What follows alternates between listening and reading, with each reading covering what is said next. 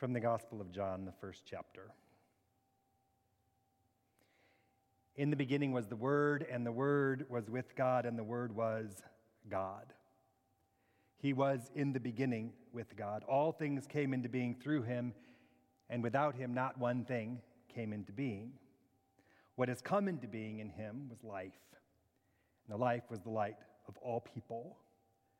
The light shines in the darkness, and the darkness did not overcome it.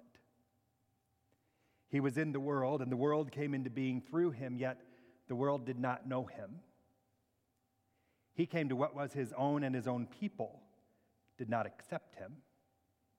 But to all who received him, who believed in his name, he gave the power to become children of God, who were born not of blood, or of the will of the flesh, or of the will of man, but of God. And the Word became flesh and lived among us, and we have seen his glory, the glory as of a Father's only Son, full of grace and truth. From his fullness we have all received grace upon grace. The law indeed was given through Moses. Grace and truth came through Jesus Christ. No one has ever seen God. It is God, the only Son, who is close to the Father's heart, who has made him known. The Gospel of the Lord.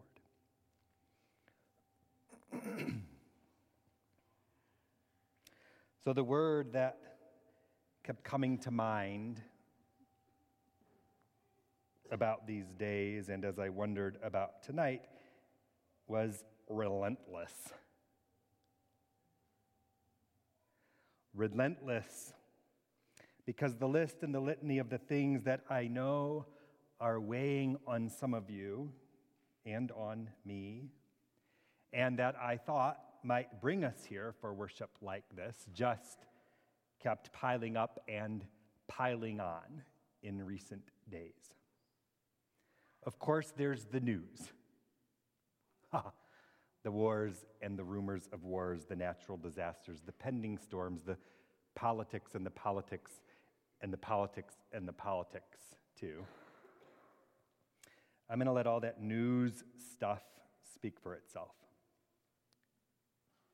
Mostly, though, it's been the dying. So much dying. People losing parents and friends and family and children even. Sometimes after long, lingering sickness and disease. Sometimes quickly, if not unexpectedly. Sometimes in surprising, shocking, unsettling ways, surrounded by circumstances no one could have seen coming. Of course, the grief of death shows up anyway in particularly painful ways at this time of year, whether it happened last week or a lifetime ago. But it's not just the dying that's relentless these days. There is the struggle of parenting that is overwhelming for some that I know. There are kids struggling with what it means to be a kid or to become an adult in this world. There are people whose jobs have been on the line, and some who've lost what they were counting on in that regard. There are sick and aging parents and friends. There are failing marriages. There are broken relationships of all kinds that would, could, should be something so much more and better and different than they have turned out to be. There are burdens of anxiety and mental illness too numerous and nebulous to name, but that somehow have a very real weight and heft to them nonetheless. There are people carrying secrets too hard and too heavy to carry on their own or to speak out loud from here.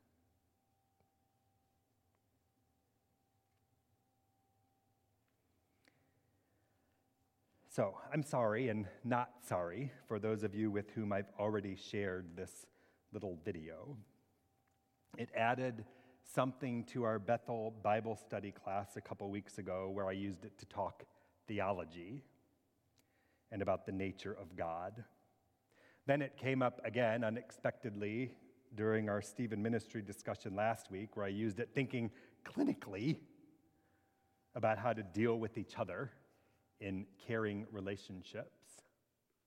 And when something like this won't leave my mind or keeps popping up in relevant, meaningful, surprising ways, I feel like maybe I'm supposed to take notice of that and pay a little bit more attention and maybe keep learning from whatever that thing might be. So I want to share with those of you who haven't seen it, and again with those of you who have, and wonder about it together in light of whatever it is that brings us here for a service like this at Christmas time. All you need to know about this video is that it's Brene Brown's voice you're hearing. Some of you will recognize that and wonder, why do I know that voice? But for those of you who don't know, she's a social worker, sociologist, professor, lecturer, podcaster. Someone has taken one of her lectures and turned it into a cartoon for some extra effect and, I think, added meaning.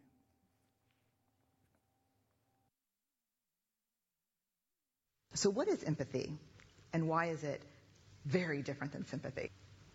Empathy fuels connection. Sympathy drives disconnection. Empathy, it's very interesting. Teresa Wiseman is a nursing scholar who studied professions, very diverse professions where empathy is relevant, and came up with 4 qualities of empathy. Perspective taking, the ability to take the perspective of another person or recognize their perspective as their truth. Staying out of judgment, not easy when you enjoy it as much as most of us do. Recognizing emotion in other people and then communicating that. Empathy is feeling with people. And to me, I always think of empathy as this kind of sacred space when someone's kind of in a deep hole and they shout out from the bottom and they say, I'm stuck, it's dark, I'm overwhelmed. And then we look and we say, hey, you climb down. I know what it's like down here, and you're not alone. Sympathy is, ooh, it's bad, no, you want a sandwich? Empathy is a choice, and it's a vulnerable choice, because in order to connect with you, I have to connect with something in myself that knows that feeling. Rarely, if ever, does an empathic response begin with at least. Yeah. And we do it all the time. Because you know what? Someone just shared something with us that's incredibly painful, and we're trying to silver lining it. I don't think that's a verb, but I'm using it as one. We're trying to put the silver lining around it. So, I had a miscarriage. Oh, at least you know you can get pregnant. I think my marriage is falling apart. At least you have a marriage.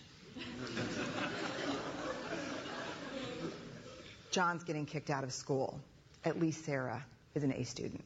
But one of the things we do sometimes in the face of very difficult conversations is we try to make things better. If I share something with you that's very difficult, I'd rather you say, I don't even know what to say right now, I'm just so glad you told me. Because the truth is, rarely can a response make something better. What makes something better is connection.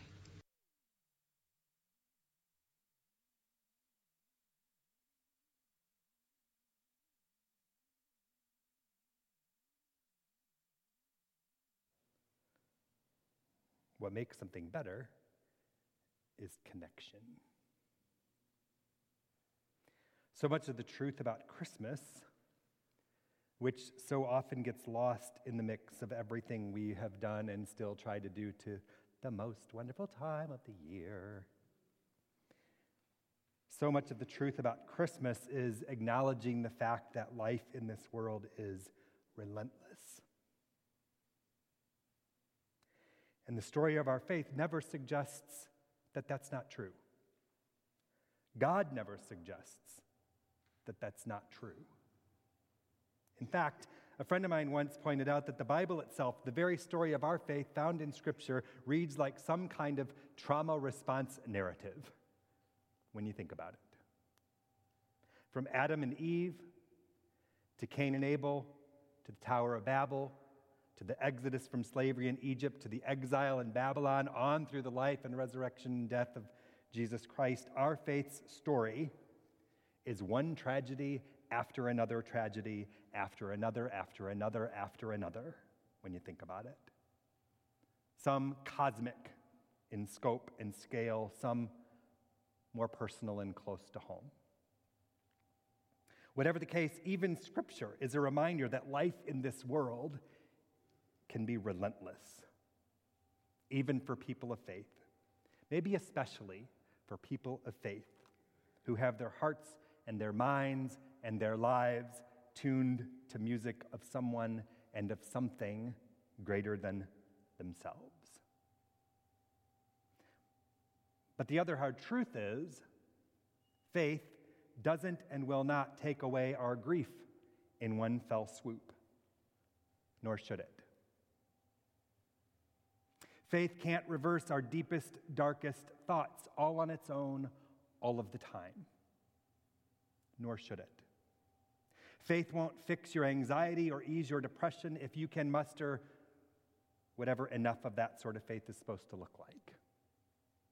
Faith won't keep your problems at bay or make your life easier at every turn, as much as we wish that were true. No matter what some preach or teach or post on social media, or have tried to make you believe in one way or another, loving God and having faith is not a prescription against suffering or struggle in this relentless world where we live. But the promise of Christmas, and the point of that little video about empathy, if you ask me, is a reminder about the kind of God we're dealing with in Jesus. It's not a God like so many other false gods. Drugs or alcohol, self-reliance, our own bootstraps, our own best intentions, our own busy schedules, or whatever it is we use to fix ourselves. The promise of Christmas is not about a God or about gods who stand up there and out there far, far away in a galaxy somewhere else from what hurts us most. It's not about a God or gods who offer us sandwiches or simple solutions or sweet supplication to fix whatever is the matter. The promise of Christmas is not of a God who does not, or who has not, lived and experienced and felt just exactly what we live and experience and feel as a people on the planet.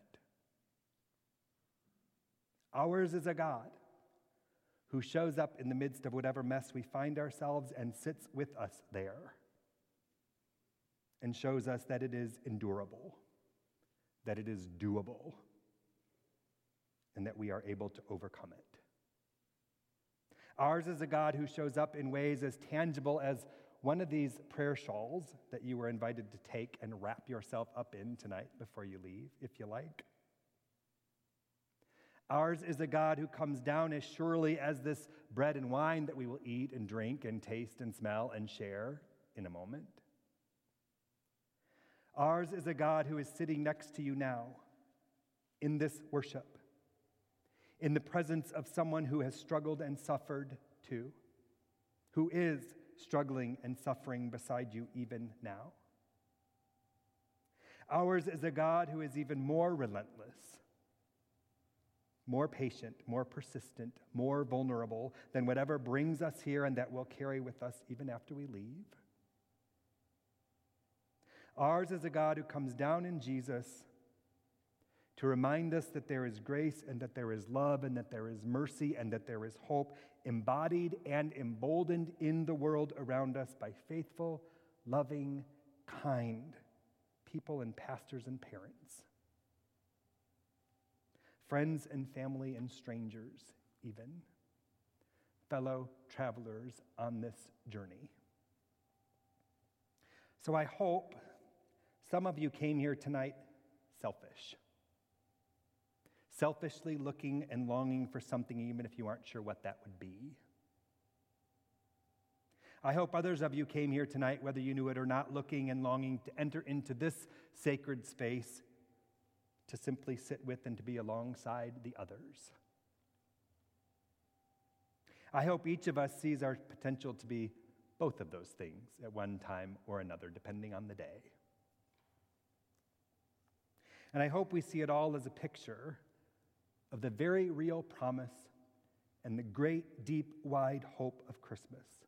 This wild, miraculous notion of the Word and the ways of God making the vulnerable, loving choice to become flesh and to live among us.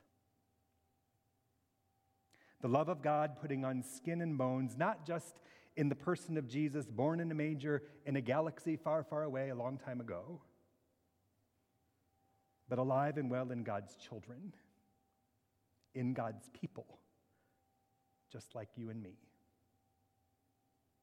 The love of God born to give and to receive the kind of grace and mercy and peace that is ours because we are God's, for each other and for the sake of the world into which he comes at Christmas.